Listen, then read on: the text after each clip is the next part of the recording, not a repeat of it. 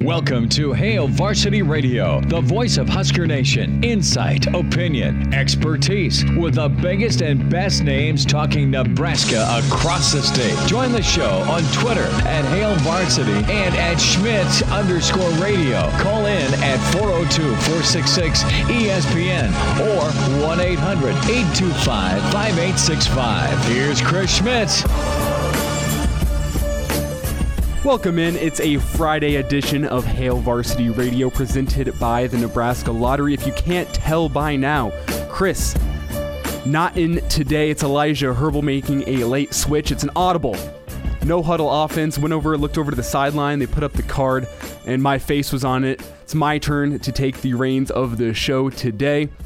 Got a special show today called Winging It.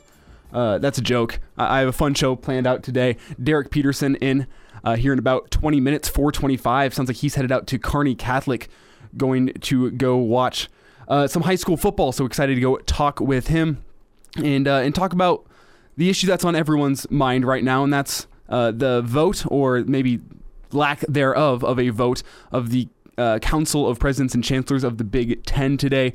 There was the rumor out there, that there would be a vote today, and by the end of the day today, the Big Ten could be announcing a fall season beginning on October 10th or maybe October 17th, and the day is moving on, and it seems as if we have no vote. Going to talk with him about that, maybe a little fantasy football before talking some high school football. In about an hour, the pride of Fairbury, Bill Dolman, going to be checking in from his home out in Colorado. Always excited to talk with Bill, hoping for a better result than we had last week, where we had all the connection issues with Bill. Got him in on Monday, and now getting him twice in 1 week. The honor of talking with Bill Dolman. He's coming up in about an hour. And then to finish out the show, we have some interviews with the head coach of Lincoln Southeast and the head coach of Lincoln Southwest. That's Ryan Gatula and Andrew Sherman, respectively, as it is high school football rivalry week, and that's where we are going to start the show today. Tonight, 8 o'clock here for our local listeners on ESPN Lincoln. Lincoln Southeast taking on Lincoln Southwest. As a Lincoln Southeast grad, this one just means a little bit more whenever you're taking on Southwest. And I remember my days at Southeast whenever you show up to the field and you'd see all your friends. You went to middle school with them, you played high school with them, or you played football with them in middle school. And you see those guys on the other side of the field, and you wanted nothing more than to beat them. It was just... if you went 1-8 in the season, but you beat Southwest, the season was an accomplishment. The season was a win because Southwest, come on. If you have any thoughts on the show today, you can feel free to call in 402-466-3776. That's for our local listeners, or 1-800-825-5865. Would love to hear from you. You can also tweet at the show at ESPN Lincoln or at Hail Varsity, as well as tweet at me at Herbal Essences. As I said, we had made the late switch. Chris not able to make it in today. That also means Jeff Moats will be on the call for high school football tonight here on ESPN Lincoln. Again, that's Southeast, Southwest, but it's more than just Southeast, Southwest this week. We'll get into that game a little bit more here in a second, but rivalry games across the state. Looking up at Omaha, you got Bellevue East and Bellevue West going at it. That game has not been competitive in recent years, to say the least. Since Michael Huffman has taken over at Bellevue West, which is 4 years ago, I want to say it's some absurd stat, like 250-36, the final scores in those games combined, Bellevue West over Bellevue East. But it's Bellevue West's first game of the season, coming off that state title last year, looking to make a title defense. The thought is Omaha West Side going to be the team that is going to be the biggest threat to them. Omaha West Side taking on Kearney tonight, who fell to Lincoln Southeast last week. But Bellevue East, Bellevue West should be a fun one. My roommate actually went to Bellevue East, and he's got some poor memories from this game. He played football for the Chieftains up there at Bellevue East, and this game was always so early in the year that it was a litmus test for both teams. And in his 4 years of high school, they got blown out every single year, which happens. But he said that there's always the excitement going into that game. Maybe this is the year that Bellevue East takes down Bellevue West finally. Bellevue East only 2 wins over Bellevue West since 2000, so it's been a Bellevue West show in this game. But Bellevue East, you never know.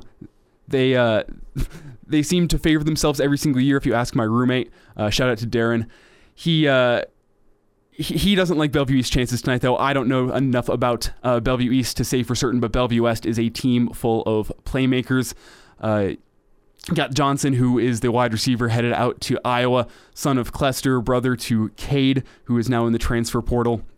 Excited to see what he does with his season this year. We also have Millard West and Millard North going at it. Millard North, home of Eric Crouch, really brought that option attack to the forefront for Millard North.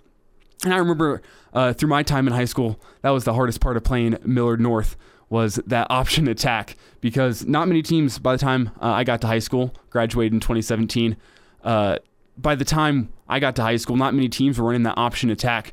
So whenever you did get a game against Millard North, it was always so tough because they're coming up running this quick triple option, and you're not ready for it because no one else is running that. Everyone's running the spread, throwing the ball a lot, and then guess what? Millard North comes to town. You got to pony up, and you got to be tough in your assignments up front. You got to trust you guys next to you. That game is always tough, just the option attack. That's how it goes. Millard West, on the other hand, they were a good team last year. Not sure what the Wildcats are looking like this year, but they tend to bring that hard-nosed attack. I didn't like playing Millard West in my time at Southeast. Got one game against them while they were the number one team in the state, and they really took us to town. That was my junior year. So bad memories from Millard West, but that Millard field up there is beautiful. Wish I could be up there to see that one. Another game around town, Omaha Skutt in Waverly. This went out in Waverly, and not necessarily your traditional rivalry matchup here in Nebraska, but Omaha Skutt has knocked Waverly out of the playoffs in the semifinal 2 consecutive years now, as they went on to claim back-to-back state championships. Don't quote me on that. That's off the top of my head. I'm not a Class B aficionado, but I do know that Omaha Skutt has knocked out Waverly from the playoffs these past 2 years. Waverly, you think, is going to be looking to get a little bit of revenge. That one should be a fun one. And the last one's Inner City. That's between Lincoln Christian and Lincoln Lutheran. And I have friends that went to Lincoln Christian. I have friends that went to Lincoln Lutheran. And I know this game does mean a little bit more. It's not the rivalry game that gets all the talk in the capital city. That's Southeast and Southwest, but Lincoln Christian, Lincoln Lutheran should be a good one as well. Excited for all of these games. And again, Lincoln Southeast and Lincoln Southwest will be on ESPN Lincoln KLMS here in town tonight. Kickoff at 8 o'clock. Pregame begins at 7:50. Jeff Moats on the call. Lincoln Southeast has gotten the better of Southwest in recent years. 3-1 in the past 4 years, looking to make it 4-1. Southwest coming off that loss in Papio last week, looking to get things right against Southeast. Southeast obviously coming off that win against Kearney last week. They went down early and fought back to get the win. Southeast, one of the interesting storylines is the sidelines as Casey Rogers, the Husker, and Isaac Gifford, former Knight and now current Husker, are on the sidelines for that Southeast team. For Southwest, got Cameron Juergens and Luke McCaffrey on the sidelines for that Southwest team, doing a little coaching. Good to see them sticking with football despite the Big Ten's decision. And let's get into that Big Ten decision just a little bit, because as I mentioned earlier, the rumor was that the Council of Presidents and Chancellors would be voting today in an attempt to bring back the Big Ten season by October 10th. This was after the report yesterday out of the Pac-12, Larry Scott, that the Pac-12 and the Big Ten might be looking to coordinate their seasons, get them playing at the same time. And this was in coordination with that release from the Pac-12 about the rapid testing and just how quickly you could get tests turned around and see if players are healthy. I mean, you could test them 2 hours before the game, make sure they don't have COVID, they get out there and play a game, test them again after the game. That could be a breakthrough, which is huge. But again, the Council of Presidents and Chancellors seemingly did not vote today. According to the Journal Star's Chris Dunker, Ronnie Green was not meeting with the other presidents and chancellors today. Rather, he was meeting this morning with the Secretary of Agriculture, and then this afternoon meeting with some of the Nebraska regents. Was he talking about moving the season up to October 10th with the regents? I'd assume not. That seems like a far-fetched idea, and I don't want to put that out there. But it's a possibility. It's a possibility. You also have Iowa AD Gary Barta, who said today that it would take a miracle for the Big Ten to be playing on October 10th. This really doesn't go against what you've heard within the past week. Bill Moose saying earlier in the week that October 10th wasn't even in the conversation at the moment. Seems to be that the talk right now still centers around either Thanksgiving or a dome type where they go get a host city and go play beginning around January 1st. I personally cannot stand the idea of playing around January 1st because you would be the least important football in the country at the time. With Thanksgiving, I know you're not playing in the college football playoff. You're not playing for bowl games, and it seems just as unimportant. But it seems that month of Thanksgiving to Christmas, where the conference season is wrapping up, you get some championship games, and really not much else. You get NFL, some playoff action beginning end of December into January, but not much in terms of college football. So I think you could still get a couple weeks if you do start those games on Thanksgiving or the Black Friday. That month could be a Big Ten month, where the month of December then is dominated by Big Ten football. Then you get into bowl games. The Big Ten finishes up its season. I don't think it would be as unimportant as some would make it seem. What I do think would be just an unimportant and pretty stupid season all around would be starting it around January 1st, because bowl games are going on. I'd watch a bowl game before I'd watch some random Big Ten school. Rutgers play Illinois. I don't want to see that. Go watch the Pinstripe Bowl instead of that. Go watch the Sun Life Bowl instead of that. All those matchups just seem so much more fun. They're made to be good matchups, whereas the Big Ten and the matchups that would be going on are not. And then, especially once you get into January, and then you're getting into playoff football, where you know what the NFL does. They put those playoff games on Saturday, especially Wild Card Weekend. You'll get your games on Saturday, your games on Sunday. It's an all-weekend event, the NFL playoffs, those weekends in January. Especially now with the NFL this year, one more wild card team per conference. It just doesn't seem logical that you would be starting the Big Ten season around there. And then the Super Bowl's coming up, and that's going to take away from Big Ten football. And not to mention, a lot of the top players are going to be opting out, because what's the point of playing around there? You're injured, or you're risking injury to yourself even closer to the NFL draft.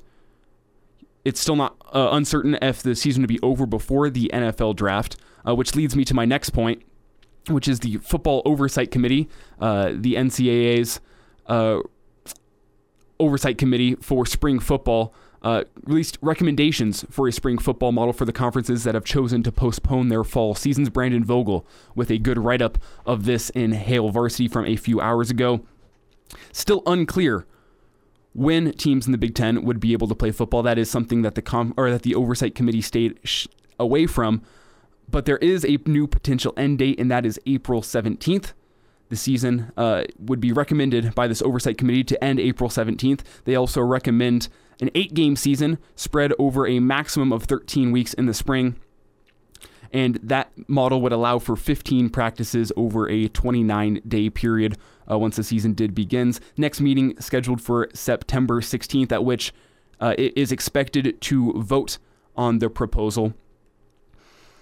There are some implications that Brandon got into in his article, that the 15 practice allotment would be the same number of practices that teams get for spring football, and would only apply to schools playing their entire schedules in the fall or the spring. So essentially spring practices would still be upheld, but you cannot be playing in November and still get those spring practices. If you begin your season in November, play through the spring, those spring practices would no longer apply. If you're using your practices, or if you're playing in the spring, you would then get to use your 13 practices over a 29-day period in the fall. But that is another nail in the coffin for that November idea, or even the October idea, is that if you're spilling over and you're doing games in the fall and the spring, it's the NCAA doesn't like it, and it seems to be that the Big Ten may turn away from that if that is the final vote from the NCAA Division I Football Oversight Committee. So again, wrapping things up, looks like that October 10th date is unlikely. And even in a system where a November start date is the best option for the Big Ten, NCAA seemingly wants to stay away from that one. They want an all-fall or an all-spring schedule. Before we get out of here in this first segment, again, Derek Peterson coming up here in about 5 minutes. I want to talk a little bit of fantasy football. Hopefully going to get into this a little bit with Derek if possible. But my fantasy football draft is Sunday night. And I spent my day, rather than preparing for this show, preparing for my fantasy football draft, because there's so many different ways that this could go. The 53-man roster being set today, a lot of cuts, and just could be a wild football season. I don't know which direction I want to go with this.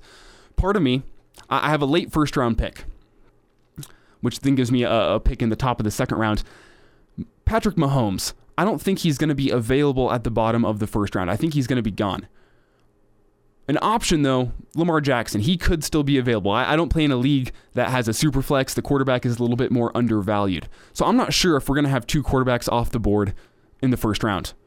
I have traditionally gone with a system in which I don't pick a quarterback until last in the league. It's a 12-man league, so I'm usually picking my quarterback somewhere around the 8th, 9th, 10th round because there's still a lot of value there. Ben Roethlisberger probably still going to be there. I see him having a good bounce-back season. Another name that could be there, Josh Allen. He could continue his trend. He had a good sophomore season. Maybe he gets into his third season and does even more. Drew Lock. I mean, the story of the last two seasons has been a second-year quarterback going and winning the MVP. Patrick Mahomes 2 years ago, second-year quarterback, wins the MVP. Lamar Jackson, second-year quarterback, wins the MVP. Both those guys showed some flash at the end of their rookie year and went on to win the MVP in their second year. Drew Lock showed some flash at the end of last year. Is he that guy this year? I'm not saying MVP, but is he the guy that makes that jump in his sophomore season in the NFL? I don't know. We'll find out. Maybe more fantasy football thoughts coming up. Derek Peterson on the way. And we're back. Fellas, think we could listen to the radio on Hail Varsity Radio, presented by the Nebraska Lottery. Yes! That's awesome! Back in, it's a Friday edition of Hail Varsity Radio, presented by the Nebraska Lottery. Elijah Herbal filling in for Chris today. Chris has the day off. Excited now to welcome in a writer for Hail Varsity, Derek Peterson, the good doctor himself. Derek, correct me if I'm wrong here, but it sounds like you're on the road out to Kearney today? I am, yeah. So I got to assume heading out to... Go ahead, I'm sorry. I got to assume you're heading out to go watch Heinrich Harburg and Kearney Catholic, right? Yeah. So when the Big Ten decided that it was going to do its will they, won't they thing with the football season, when we thought that there was not a chance that there was going to be fall football, I decided to reach out to Kearney Catholic and ask if there was any way that I could sort of kind of embed with the team. Obviously, as much as COVID would allow, and it's a 2-hour drive for me, so I'm not going to be able to be there every day. But started a week ago with their first game, and I'll be at all of their games this season, both home and away. And I'll be spending some time with the coaching staff and spending some time at practice with them and telling stories beyond just Heinrich Harburg, because there are, just in the short time that I've been out there, they've been super awesome, and there are some pretty interesting stories that I'm excited to tell over the course of these next couple months. Derek, I don't want you to spoil any of your own stories, but what are some of the challenges that they've faced in a weird season like this here in 2020? And I mean, how often does Kearney Catholic have a recruit with the caliber of Heinrich Harburg on their team? What has that all done for this 2020 season? It's really funny because, I was talking to Greg Smith about this because he's kind of doing something similar with Lewis Central and Thomas Spinoni. He's trying to be at as many games as he can. And I say this carefully because I don't want it to sound like the rest of the team is not good, but Heinrich looks the part. He looks like a legitimate Division I scholarship quarterback. He looks like a guy that is just kind of like drops down onto this team. He looks a little out of place sometimes when you see like their scout team quarterback running stuff in practice. It is funny because and two, it's because of his stature. He's 6'5", he's tall, he towers over people. He is a prototypical pocket passing quarterback that also just happens to have some athleticism. So it is kind of funny watching just from that standpoint. But I said this after their first game. There are some talented players on the team. They've got a guy at running back that also doubles as a starting linebacker for them that is a bruiser. They've got a wide receiver that also doubles as a starting safety for them that's actually a really good basketball player. They've got another wide receiver that starts at outside linebacker as well. One of the most interesting things is, and people, you'll see this with high school football and smaller college football teams all over the country, is, depth is an issue. And I talked to their coach this week about,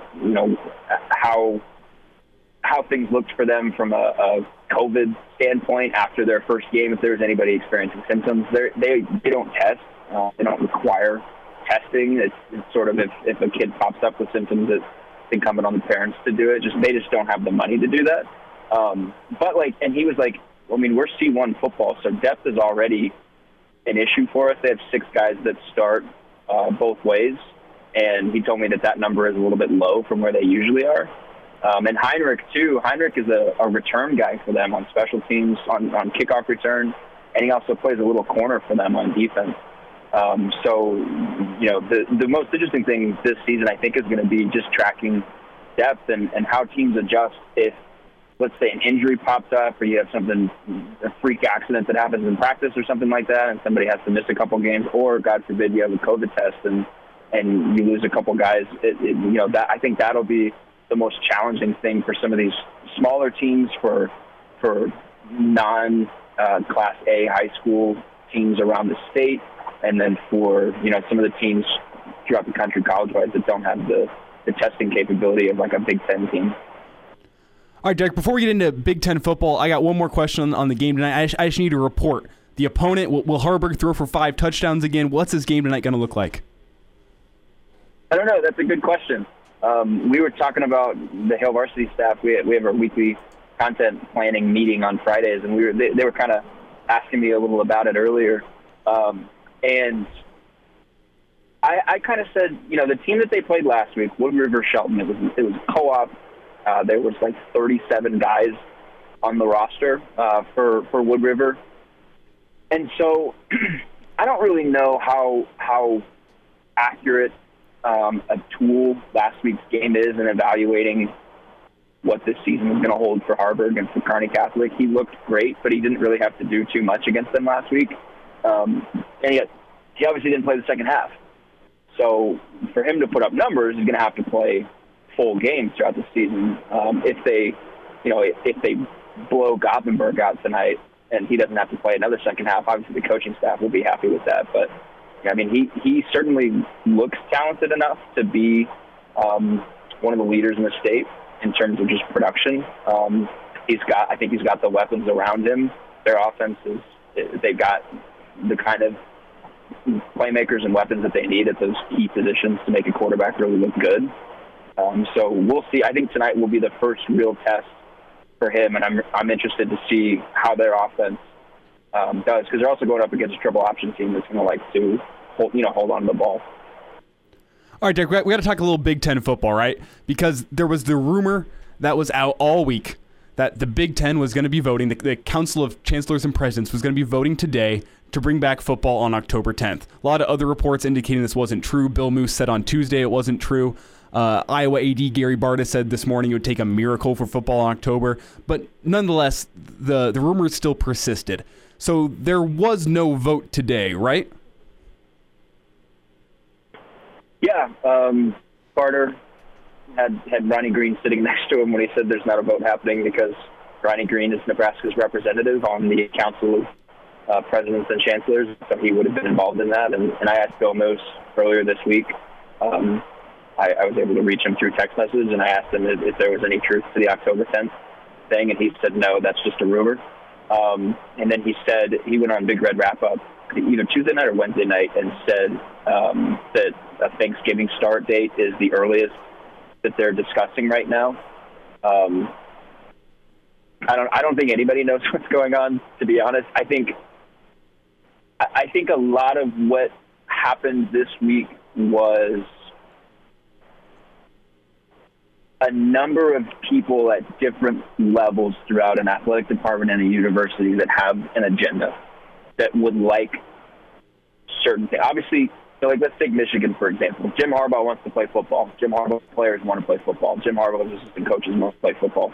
The athletic director at Michigan wants to appease Jim Harbaugh. So he wants to play football. The fan base at Michigan wants to play football. The president, though, is a cardiologist. He has a different view on things. He is going to sway a different way, and that's not to say that he's being politically motivated. He's just a cardiologist. He's not looking at it from a football standpoint. But, if you start getting into the anonymous sourcing thing, it's really easy for Jim Harbaugh to pick up a phone and call a reporter in Detroit and say, hey, we're talking about October 10th, just because he wants to get the ball rolling. When Jeff Brom came out with his January proposal shortly after the Big Ten postponed the season, I kind of looked at that as just in conjunction with Barry Alvarez talking about how they hadn't talked about what a spring season would look like. I kind of looked at Jeff Brom's thing as just hey, he just wants to spur conversation and push this thing forward. It kind of seems like the Big Ten has really been sitting on its hands for a while. The coaches don't want that to continue happening, and so they're dropping these, hey, we're trying to play as early as possible. And then that spawns conversations or things like that. I don't know if that's what happened here. That's not reporting. That's just my guess, an educated guess. But I think an October 10th start would be difficult, to say the least. Thanksgiving is like Bill Moose said, is probably the earliest that they're looking at, and even then, I don't know. I don't know what we're going to end up doing. Yeah, one of the things that kind of makes that November start date difficult is what the Football Oversight Committee, Division I Football Oversight Committee, that is, released today about their recommendations for the leagues that have canceled. This hasn't been voted on yet, but they did release it. You get a chance to look at this report?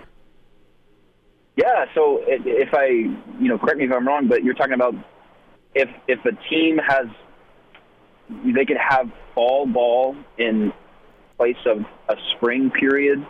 So they could have their equivalent of a spring practice period in the fall if their conference is looking at a spring season, right? But then if they do that, if a team, say, like Nebraska, the Big Ten settles on a January 1 start date or whatever date in January, Nebraska could have whatever the equivalent of spring practice in the fall would be, and then it has its spring season, but then it can't have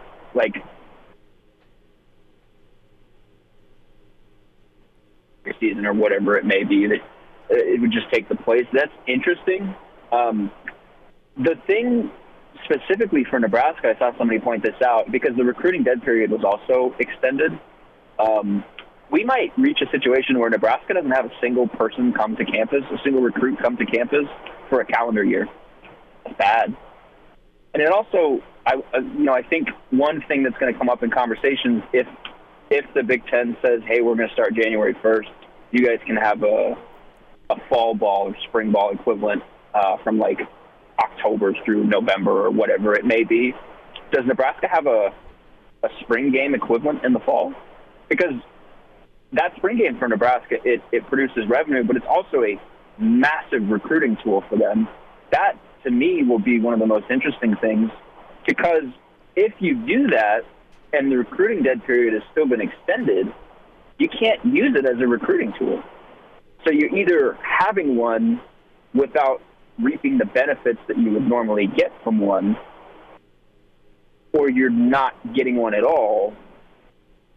I don't know. There are, I talked to a JUCO coach when the NJCAA made their decision to postpone, and he said something that continues to stick with me and continues to ring true, is every single decision that gets made, there are 15 different things that branch off from that decision that people were unexpecting that now they have to go figure out how to solve. And that's the world that we're living in now. Derek, good stuff there. I want to thank you for your time today. You were awesome, but I can't take up too much of your time. You get out there and watch Heinrich Haarberg do his thing. Sounds good. Appreciate you, man. Yep. Thanks, Derek. Good stuff there from Derek Peterson. You can find him on Twitter at DrPTHV. Coming up after the break, Katie Martin from Hurrdat to talk about the Faux Football Saturday coming up tomorrow down in the rail yard. And now, back to Hail Varsity Radio. Back in, it's Hail Varsity Radio presented by the Nebraska Lottery. Elijah Herbal filling in for Chris Schmidt today as Chris has the day off. One of the themes, though, we've been talking about ever since the Big Ten canceled the season back early August was what the hell am I going to be doing on my Saturdays now? Excited to welcome in Katie Martin. Katie's going to talk about these faux football Saturdays going down the rail yard tomorrow, September 5th. They're going to be playing the 1997 Nebraska-Missouri game, correct? Yes, absolutely. Hey, Elijah, thanks for having me on. Yeah, no problem. How are you doing today, Katie? Doing great. You know, we're excited for our faux game day. You know, as a Lincolnite, I always look forward to September and October and November, and a little disappointed, at least for now. I mean, I'm hoping it could change, but we're excited to put an old game on and create a little bit of opportunity for people to come out and enjoy some fun and wear red. So give me a rundown of the day tomorrow. What's going to be going down at the rail yard? Sure. So we've got yoga by Sarah Rasby in the morning at 7:30, which runs parallel to the farmers market. And then we'll have a DJ running roughly 11 a.m. just to come and enjoy some fun music. And then we're going to play the football game at 2:30. And from there, we'll just, roll into having some live music and a DJ and just enjoying being outside while we can in this weather. Now, Katie, are there precautions in place for COVID-19, making sure that doesn't spread at this event?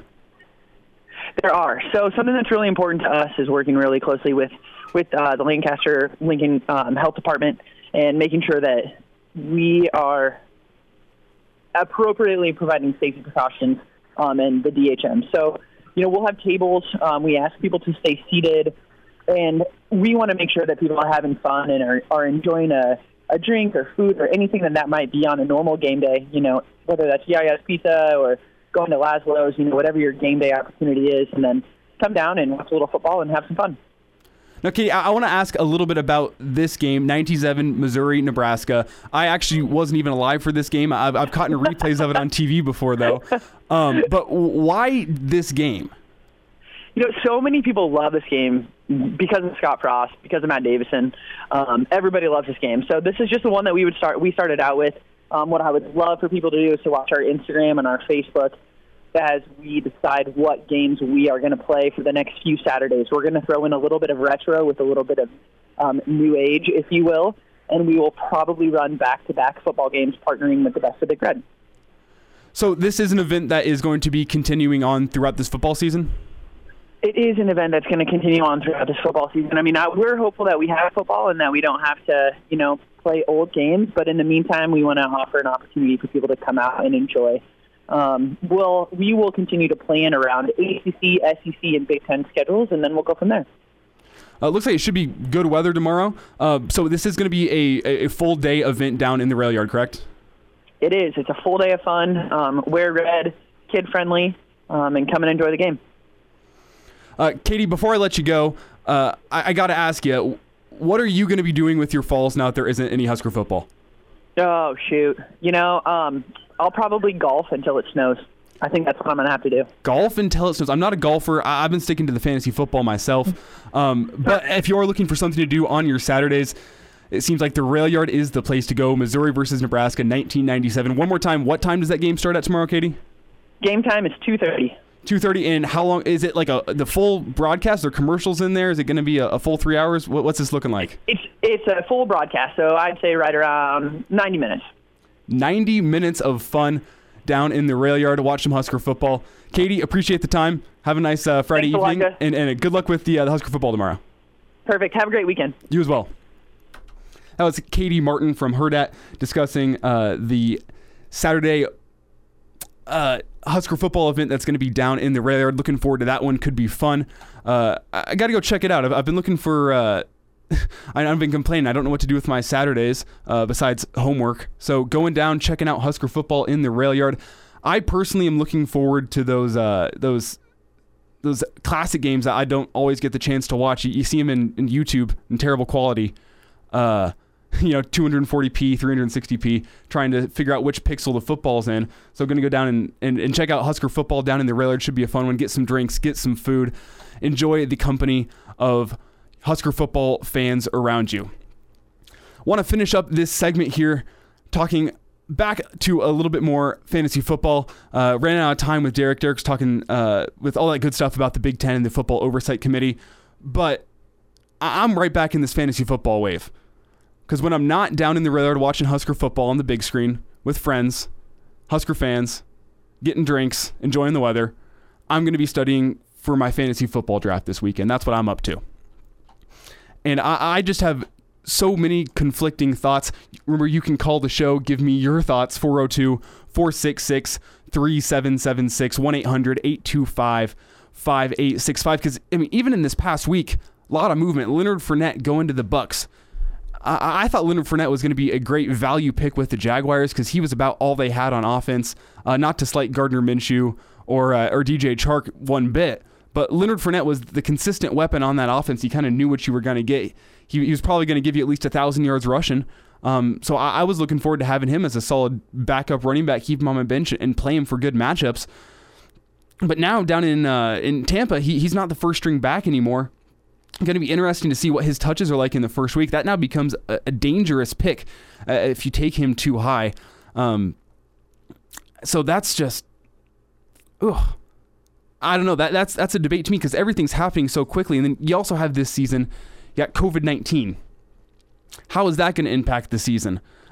My league, I know, is going to have 3 injury reserve spots reserved for COVID-19 where I can bring players back in the season should they get COVID and come back. But that is still a wasted spot in a draft for a couple weeks. So, I don't know. But the question I keep on coming back to is quarterback. Because it seems like if a guy in your league last year had Lamar Jackson, he ended up winning the league. 2 years ago, you had a guy, if you had Patrick Mahomes on your team, you probably won your league. That's just how it went. Those 2 quarterbacks were able to control the league, and if you had them on your team, you were an instant title favorite, essentially, because of the amount of production that those guys put up. So the question for me is, which of those guys do you get? I mean, Lamar Jackson didn't go until, I think, the 3rd or 4th round in my draft last year. He was a good value pick. Is that next guy Drew Lock? I talked about that in the first segment, but it could also be Kyler Murray. I mean, he's another sophomore breakout candidate. He's got a great pass-catching option now in DeAndre Hopkins. Why the Texans ever let DeAndre Hopkins go, I don't know. But that's the Arizona Cardinals' benefit. They now have Kyler Murray. They have a good running back tandem, Kenyon Drake and Chase Edmonds. I think Chase Edmonds has very, very high upside for that Cardinals team and could be getting the production come the end of the season. I don't think Kenyon Drake's a long-term viable option there. But I don't know, you could be betting on the Cardinals this season, as weird as that sounds. Cardinals so used to being bad, and Kyler Murray didn't even look great last year, but a better-looking defense, Kyler Murray with options this year. Arizona Cardinals, maybe Kyler Murray's the guy to pick at the end of the first round. I don't know. That's the question I keep coming back to today, has been, where am I going to go at quarterback? Do I go with the old guys who know what you're going to get? Do I reach a little bit and get one of these young guys who could win the league? Do I go with Kirk Cousins, who, I mean, he's got balls right now. He'll go play in COVID. He said that himself earlier in the week. Do I go take Kirk Cousins? I like his football guy mentality. I don't know. Wrapping up in hour 1. Coming up after this, it's Hail Varsity Radio presented by the Nebraska Lottery. Chime in 402-466-ESPN or email the show, Chris@HailVarsity.com. Just try me. Back to Hail Varsity Radio. Winding down hour 1 here on Hail Varsity Radio presented by the Nebraska Lottery. Chris has the day off, hopefully back Monday.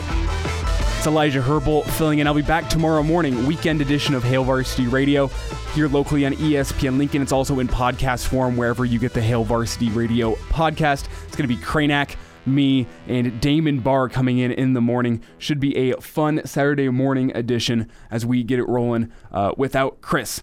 Before we wrap up the hour, just a quick reminder that if you're looking to make a move in 2019, you got to give, or in 2020, you got to give the real estate professionals at West Blue Realty a call today.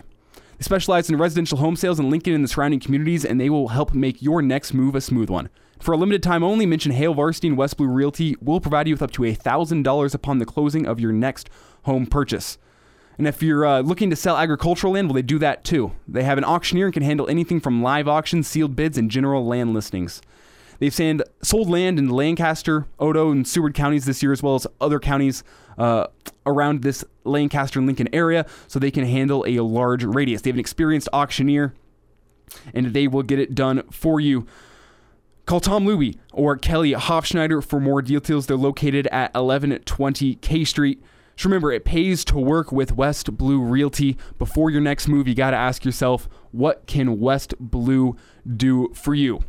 Wrapping up this first segment here, we got some fun matchups in the NBA and NHL postseason today. Gonna get into those just a little bit. My Colorado Avalanche currently playing at the moment. They're up 3-2 on the Dallas Stars going into the third period. It's a big Game 7 there. A lot of Game 7 hockey tonight, which is the best hockey in all of hockey, is Game 7 hockey, am I right?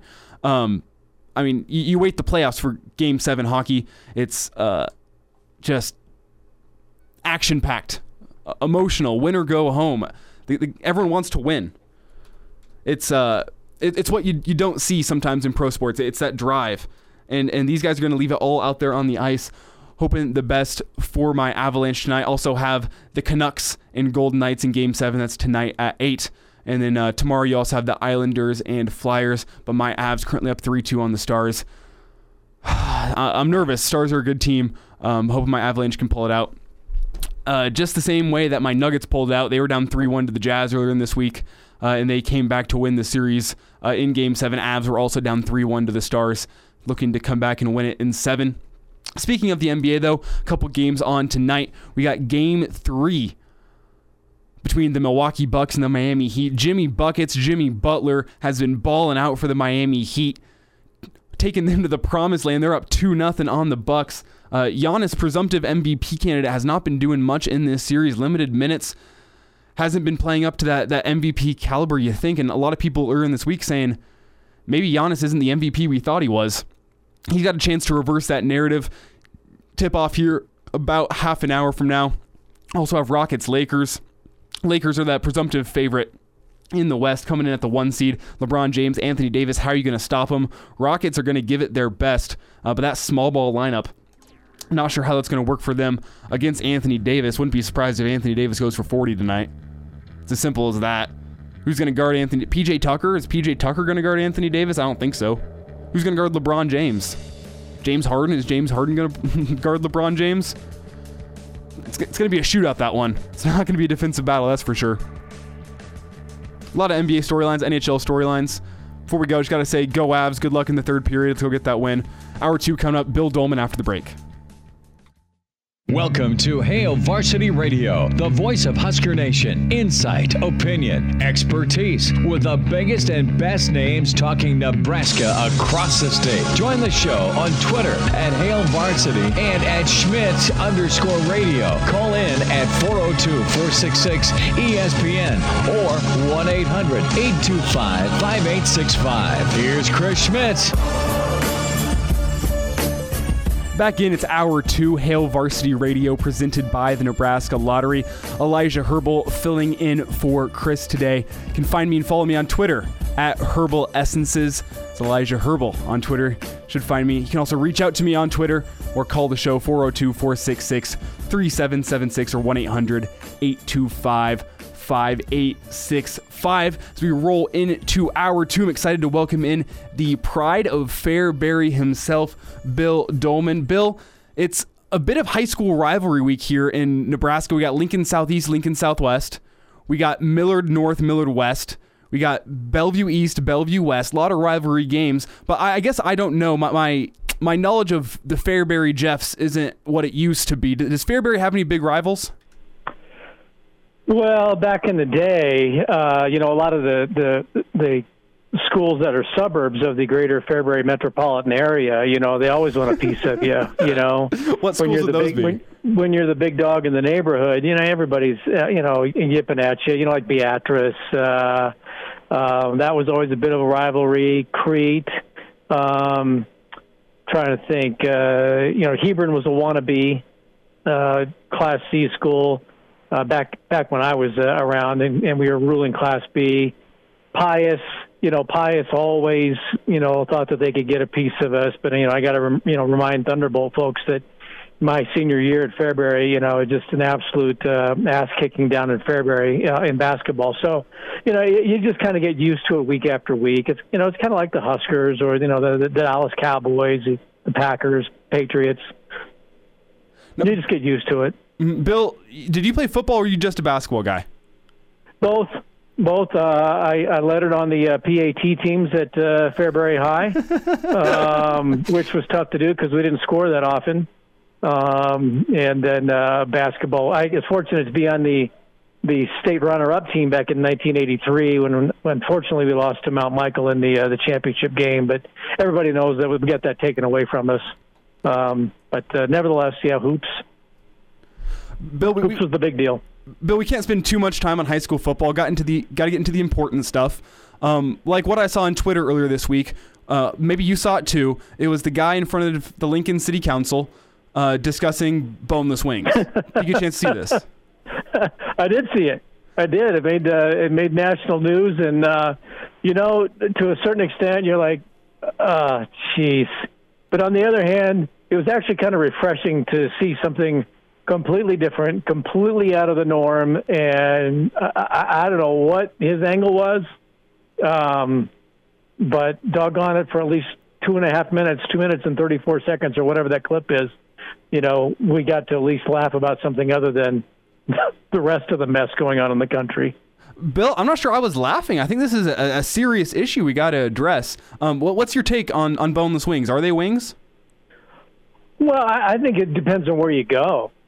I think certainly some places they probably, think that they are definitely wings and that they should be boned or deboned or whatever the case might be. But I suppose if you go to the Anchor Bar in Buffalo, New York, where Buffalo wings originated, that would probably be the source to go to for the final verdict on the matter.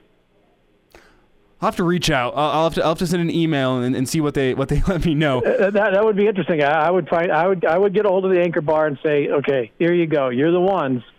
What's your response to this huge controversy in Lincoln? Well, Bill, I'm just gonna let you know right now. My take is boneless wings are not wings. Those are glorified chicken nuggets. I'm right with Ander. But.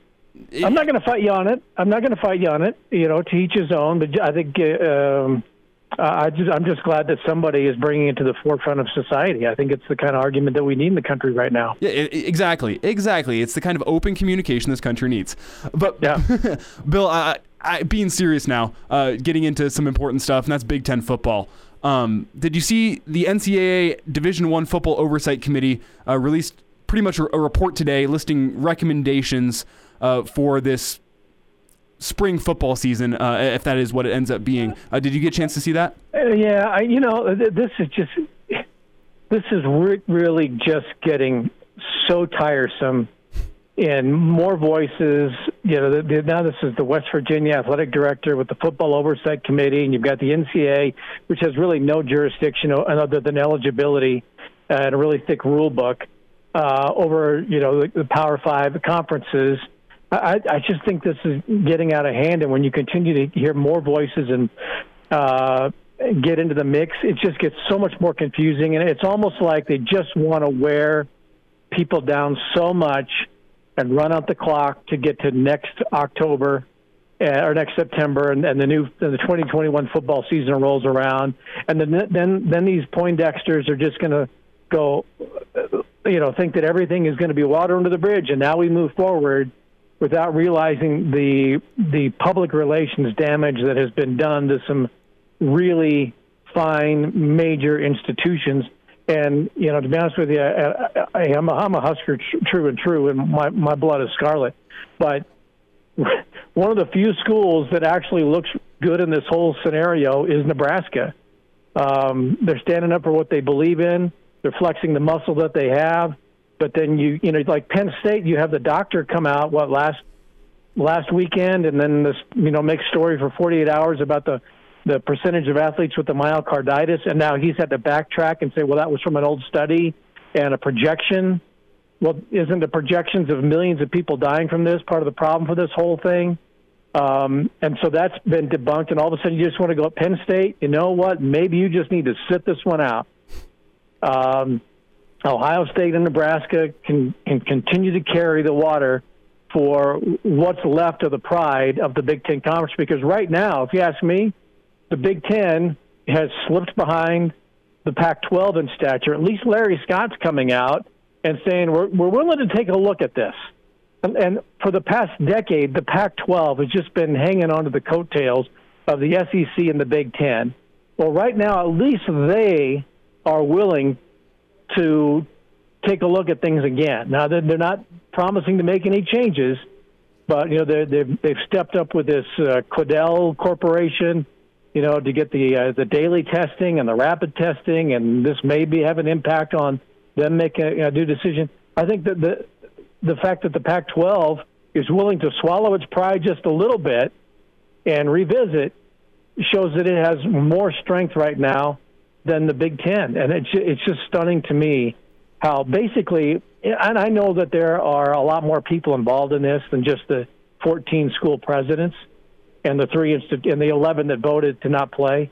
But right now it looks like you've got 11 people in a conference room wearing bow ties that may have never played athletics before, and they're the ones who are making a decision thinking that just everything's going to go away and it'll be fine later on, and it's not going to be.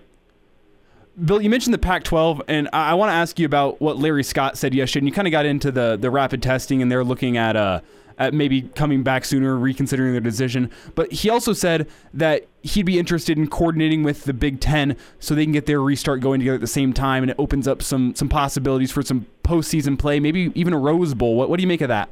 Well, just get it, then do it. There's all this talk for the last 2 days that the Big Ten presidents were going to, have some type of revote today. And then all of a sudden you get to today and it's like, well, no, that wasn't going to happen. Well, where was anybody for the last 2 days to get out in front and say, look, this meeting in the Big Ten is not going to happen?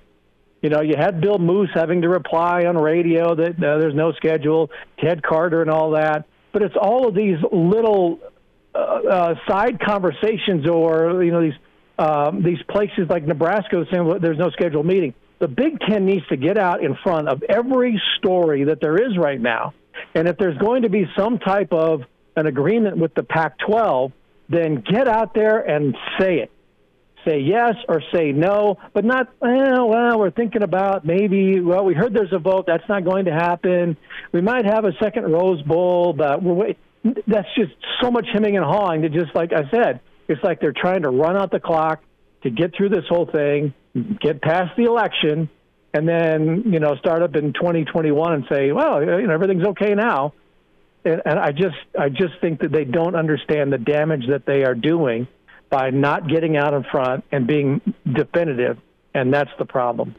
Bill, are you saying more that a spring season, if it is played the 6-8 games, whatever, isn't really a real season? They're kind of just looking for the actual season? Or are you saying there's not going to be a season at all? No, I at this point, I think everything just feels like exhibition to me.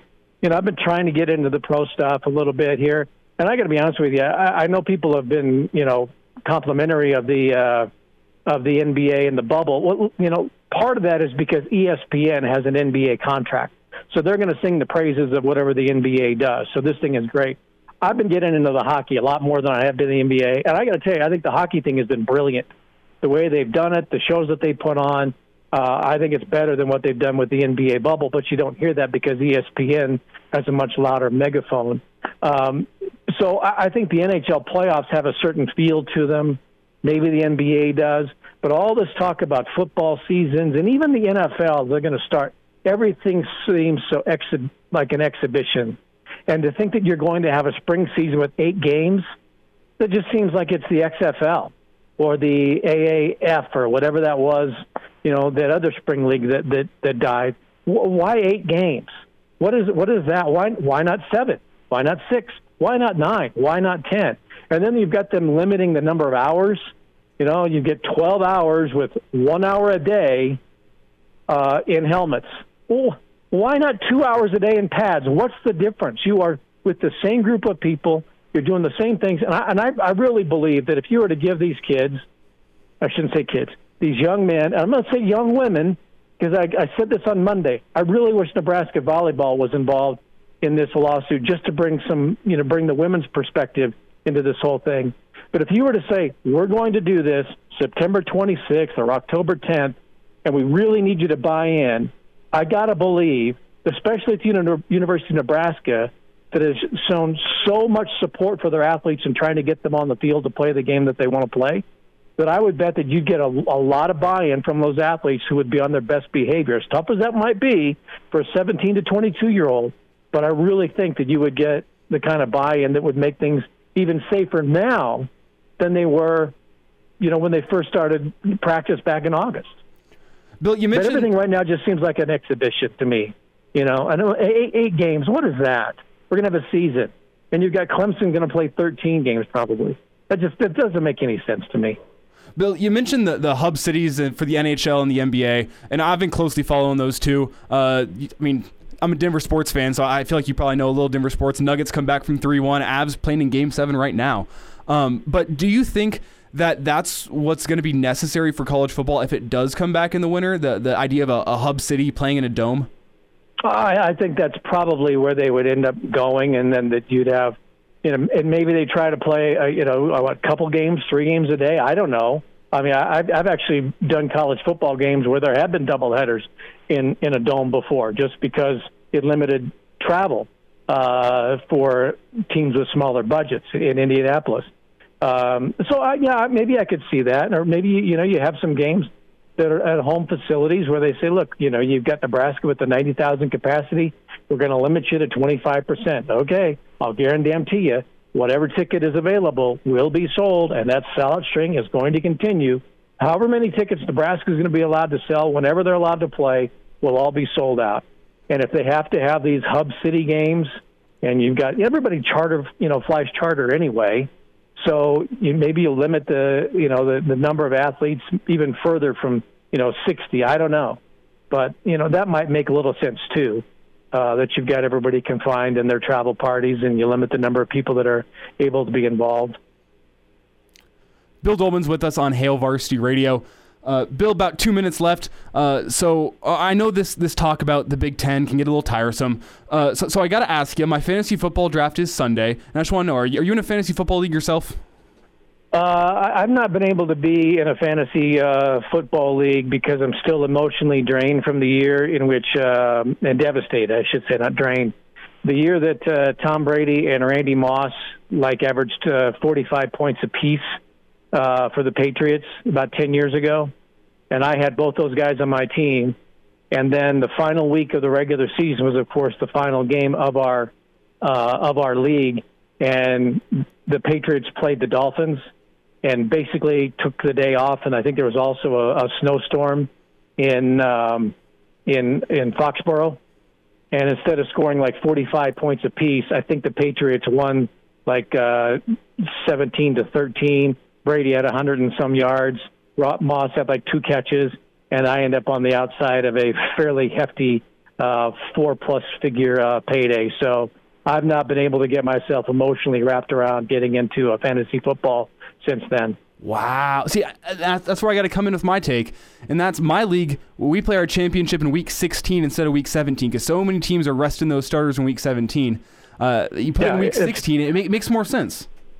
It's a killer. It was and then there's that story a couple of years back where they had those big money $1 million paydays, and some stockbroker had basically devoted his entire life for the fall. And I think the last game of the year, he had a bunch of guys on the Cincinnati Bengals or something like that, or guys that were playing in Cincinnati, and there was a major flood that went through the Cincinnati area, and instead of getting $1 million, he ends up losing to some plumber who penciled in a couple of guys who ended up having the games of their lives. And so I just can't get quite as emotionally invested. Now, when I say money in the pot, of course I mean for entertainment purposes only, because I would never do anything untoward like that. Bill, appreciate the time. Have a nice weekend, all right? All right, go Big Red. Good to talk to you, and I'm glad you finally got rid of Schmidt. That's a nice job. He deserves his suspension this time. Thanks, Bill. And we're back Fellas, think we could listen to the radio lesson? on Hail Varsity Radio, presented by the Nebraska Lottery. Yes! That's awesome! Rolling through a Friday, Elijah Herbal here, filling in for Chris as he has the day off. Again, said it before, say it again, it's a big weekend for high school football here in Nebraska. Some teams playing their third game of the season, some on their second, some even on their first, but it is rivalry week, and all that goes out the window for rivalry week. At least that's what I'm going to be referring to it as, because Southeast Southwest is in town here tonight. A couple other good games across the state, as you got Bellevue East, Bellevue West, Millard North, Millard West. You got Kearney going into Omaha, taking on Omaha Westside. Omaha Westside is a team that was in the state championship last year, finished as a runner-up, and they are looking to make a state title push this year. At a pretty emphatic win last week as they look to make a push for the state championship. Kearney, on the other hand, losing to Lincoln Southeast last week in a heartbreaker. They are going to go try to turn it around against one of the top teams in the state tonight. That should be a good one. But the game we're focused on here on ESPN Lincoln, here for the local listeners, is Lincoln Southeast versus Lincoln Southwest. Before Chris took the day off, he did leave me with a few interviews, one from Lincoln Southeast coach Ryan Gatula and another one from Lincoln Southwest coach Andrew Sherman. Both of those are very good stuff. Thanks to Chris for leaving those behind. Without further ado, let's get into that interview with Lincoln Southeast coach Ryan Gatula. We're going to be playing that interview with Andrew Sherman here at 5:40. Not going to miss that either. But here's Chris with Ryan Gatula. Back with it, and we'll talk some more high school football. We say hi to the head coach for Lincoln Southeast, Ryan Gatula. Coach, thanks for a few minutes. Let's get back into last week as you started the season. A tough road win at Kearney, 14-10. What'd you like about your guys gutting it out? Well, I really liked how they competed. Certainly there's a lot of things that we feel like we can work on and get better at, that's for sure. But I really liked how they competed. I thought we had some great leadership from some seniors on our team that stepped up and made some pretty big plays in situations where we had to have them, and so very pleased with that aspect of it. Take us through some of your senior leaders that folks will be listening for and watching this season. Who are some of the guys you're leaning on to be those player coaches on the field? Yeah, well, there's a number of them, so I hope I don't leave anybody out. But, I thought last week guys like McGinnis Schneider on offense, playing quarterback really is a guy that makes plays when we have to have him. Tavion Thompson was another guy that, made plays on both sides of the ball. Derek Branch, those are, just a few names. Barrett France, a guy that, doesn't have a lot of stats but is always making plays, whether it's on defense, playing defensive end or blocking people. And, I think those are some guys that really stepped up week one, and probably a number of them I missed as well. Ryan Gatula is with us, head coach Lincoln Southeast. Kickoff 8 o'clock on ESPN Lincoln, ESPNLincoln.com. Coach, tell me how this off-season was and the summer session was for you and the kids navigating COVID and this pandemic. Yeah, certainly it was different. I thought our kids did an excellent job of handling the new things that were put in place, and for good reason. They did an excellent job with that. And really, I thought, our strength coach, our administration did an outstanding job of getting things set up really well so that we did have, some workouts throughout the off season and some clinics as we got into later July. And so, number one, I thought it was really set up well by them, and I thought our kids handled that process well also. What have you seen from? You spoke a little bit about McGinnis Schneider, and I know he's been on your squad, and he has seen time behind center. He's continued to work and win that starting job. And what impresses you about him? You mentioned the leadership, but let's get into some of the skill set, some of the smarts, and how he makes the offense go. Yeah, well, certainly McGinnis understands our offense really well. He's been working, getting varsity reps at quarterback since his sophomore year, and so he has a great understanding of what we want to do. I think he brings a lot of things to the table. Certainly he's a great athlete, a threat to run the ball. understands passing game concepts as far as reading coverages, and so he brings a lot to the table. And like I said, he's just a great competitor. He's a guy that's been out there, whether it's on the varsity basketball court or varsity football field, playing a lot of defensive back for us the last 2 years. And so he gets it from a competition standpoint and leadership, and the guys really believe in him. Let's get into your lines of scrimmage. Tell us a little bit about the offensive line, and we'll flip it around. Also, the defensive line. How do you feel about both those units? Yeah, well, we really like what we got done the first week, playing a great team in Kearney and getting a win on the road. With our offensive line, we got a lot of new faces. We had 5 seniors playing there last year, all very good players. And so with our offensive line, it's a lot of new guys that are getting their opportunity to step in and show what they can do at the varsity level. And so I think, as we progress here week to week, they're just going to get better because they're going to gain that experience of playing together. Defensive line, I thought really our defense played outstanding last week. A couple plays we gave up in the first quarter, but then otherwise we're able to really play excellent defense the rest of the way and make some huge plays there in the fourth quarter to preserve the win. And so our D-line played well. We got some experienced people there. Maddox Burton, he's another senior that I didn't mention earlier that, he makes a lot of plays for us on the D-line, and so I thought they played excellent. Coach, stylistically, what do you kind of preach defensively? Are you guys kind of a react defense? Do you have athleticism?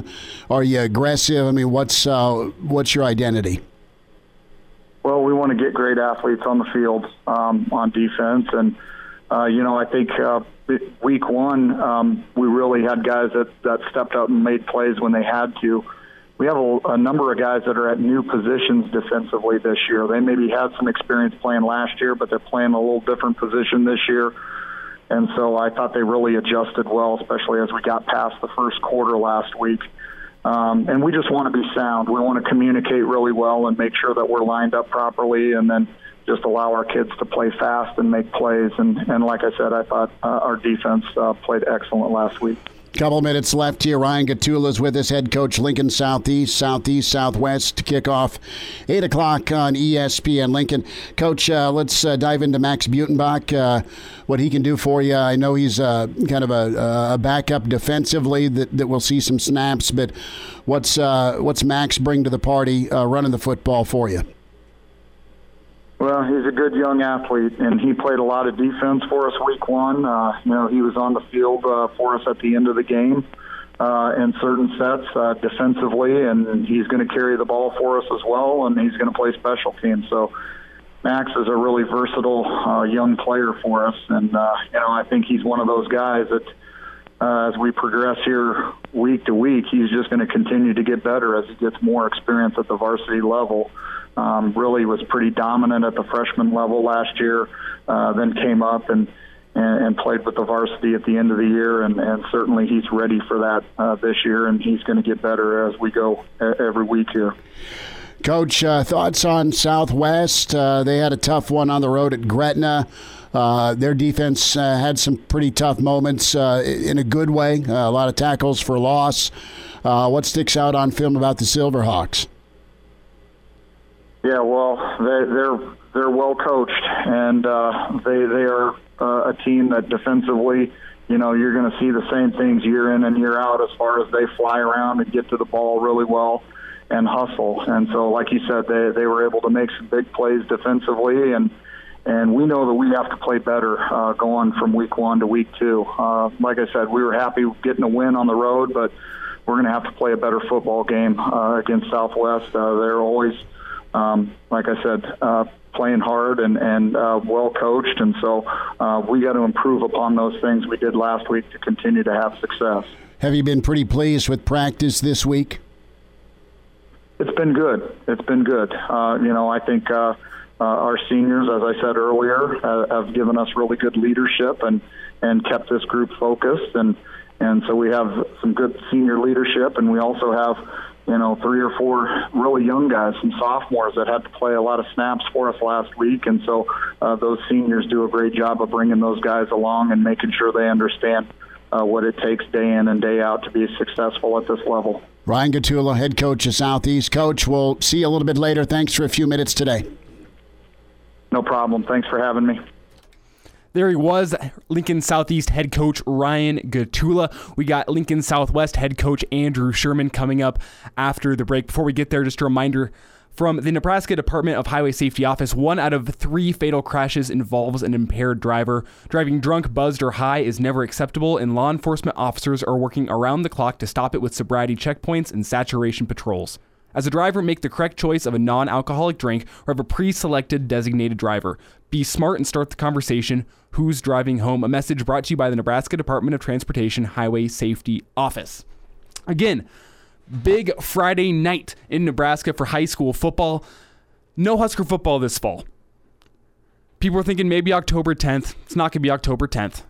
People are thinking Thanksgiving. Okay, maybe Thanksgiving. That's still months and months away. 2.5 months. 2.5 months. Okay, that was bad math by me. Apologies. 2.5 months until November, Black Friday.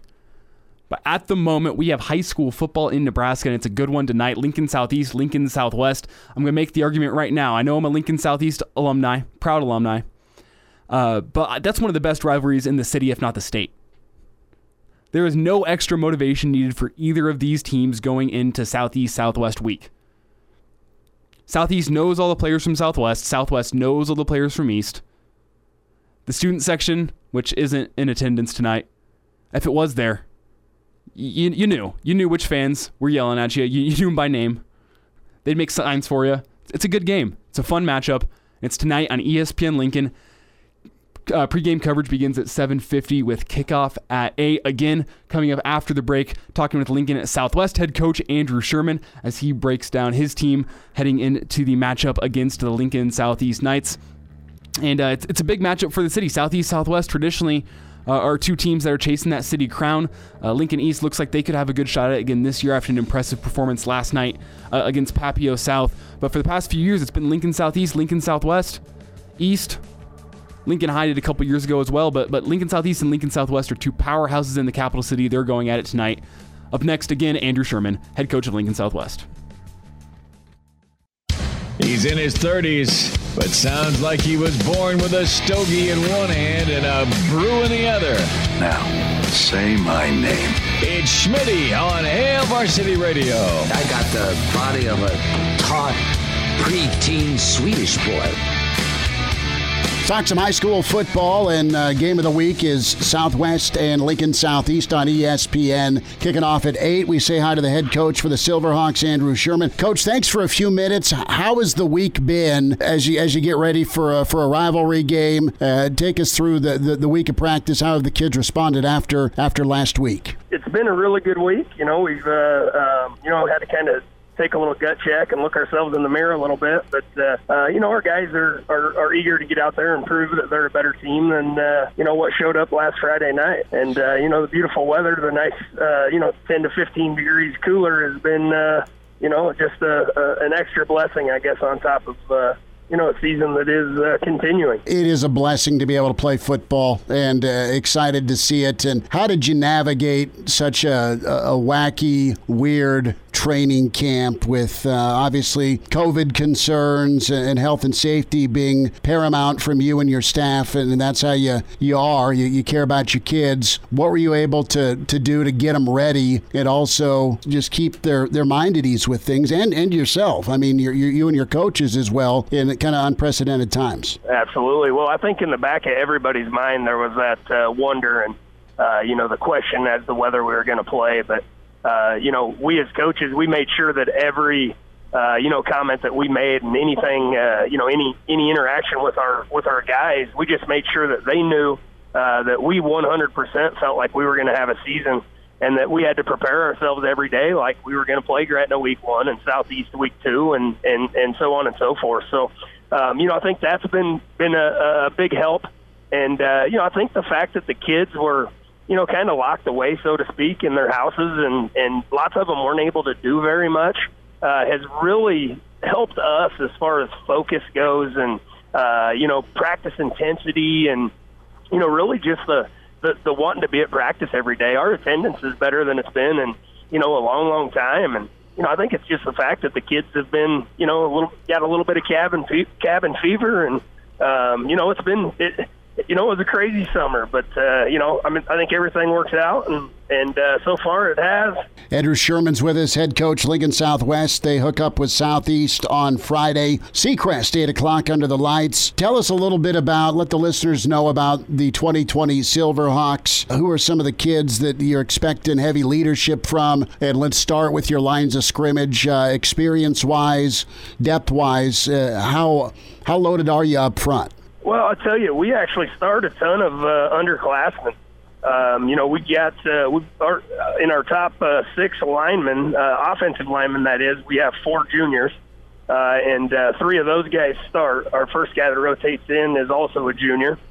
We've got 2 tight ends that play a ton, and one of those is a junior. Our center, Nick Delgado, is a returning starter for us.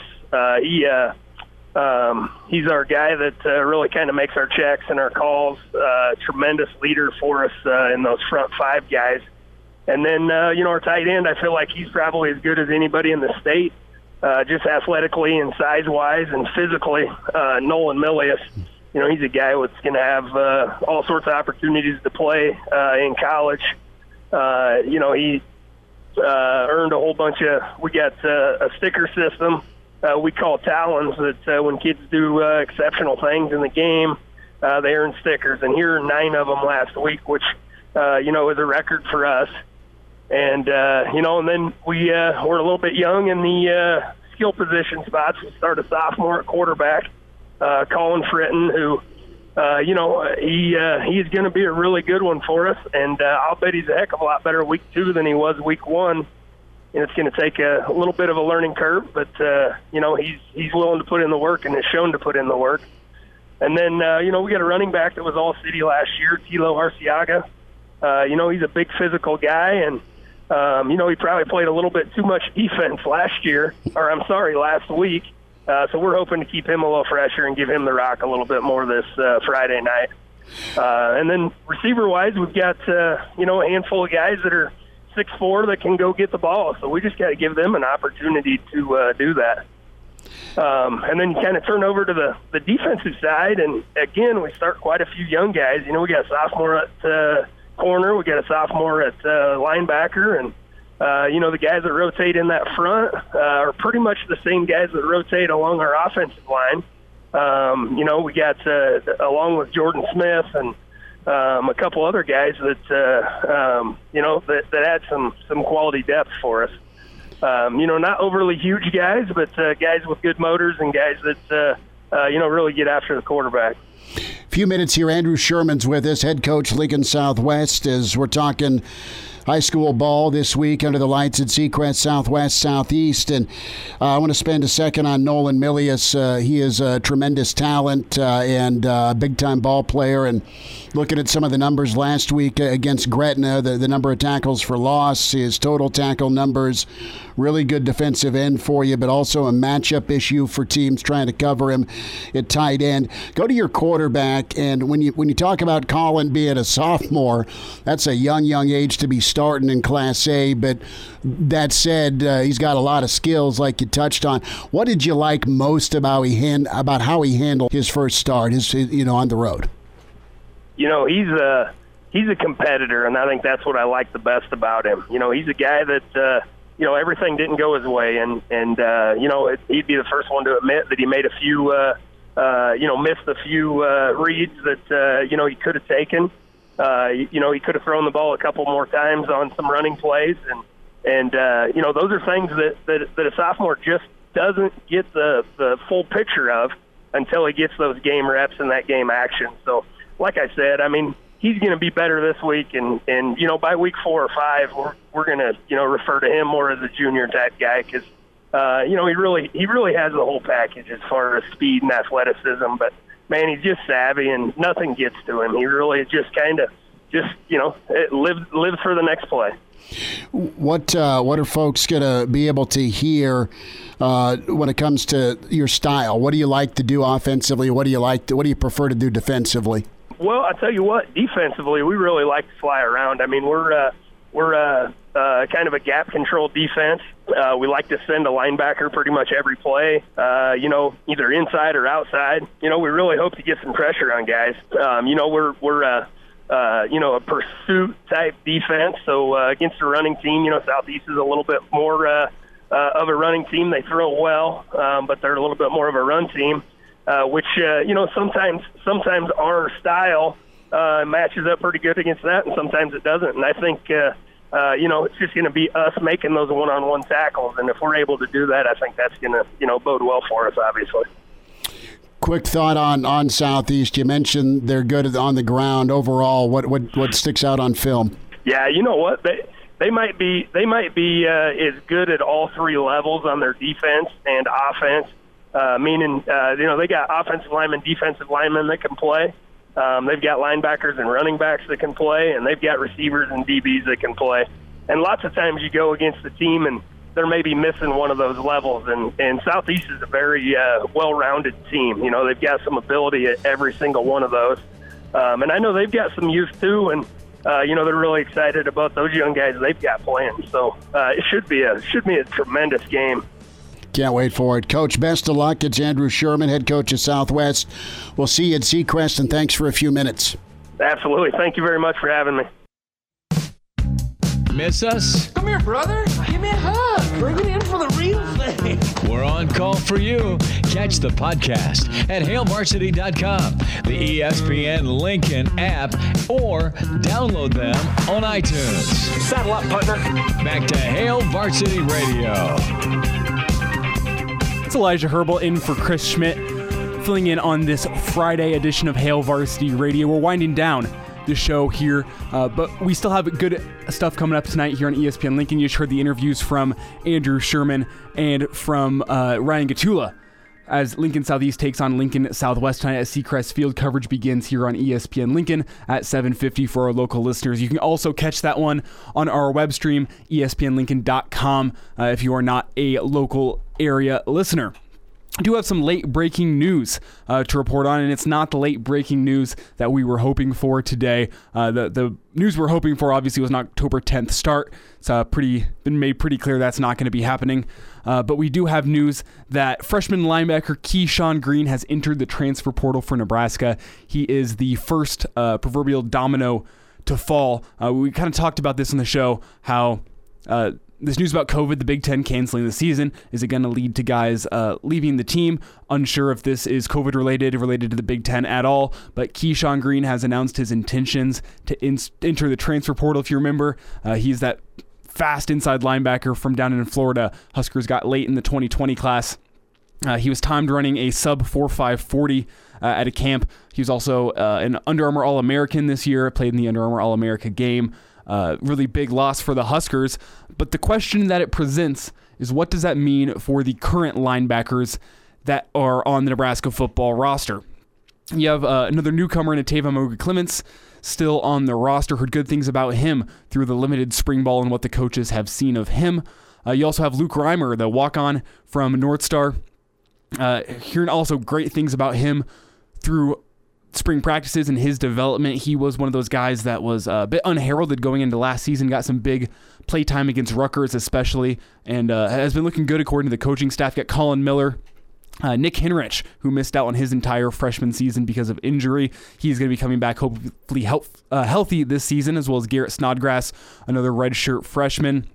I mean, the options at linebacker for Nebraska, they're there. Will Honus, you expecting him to start. You're expecting Colin Miller to start.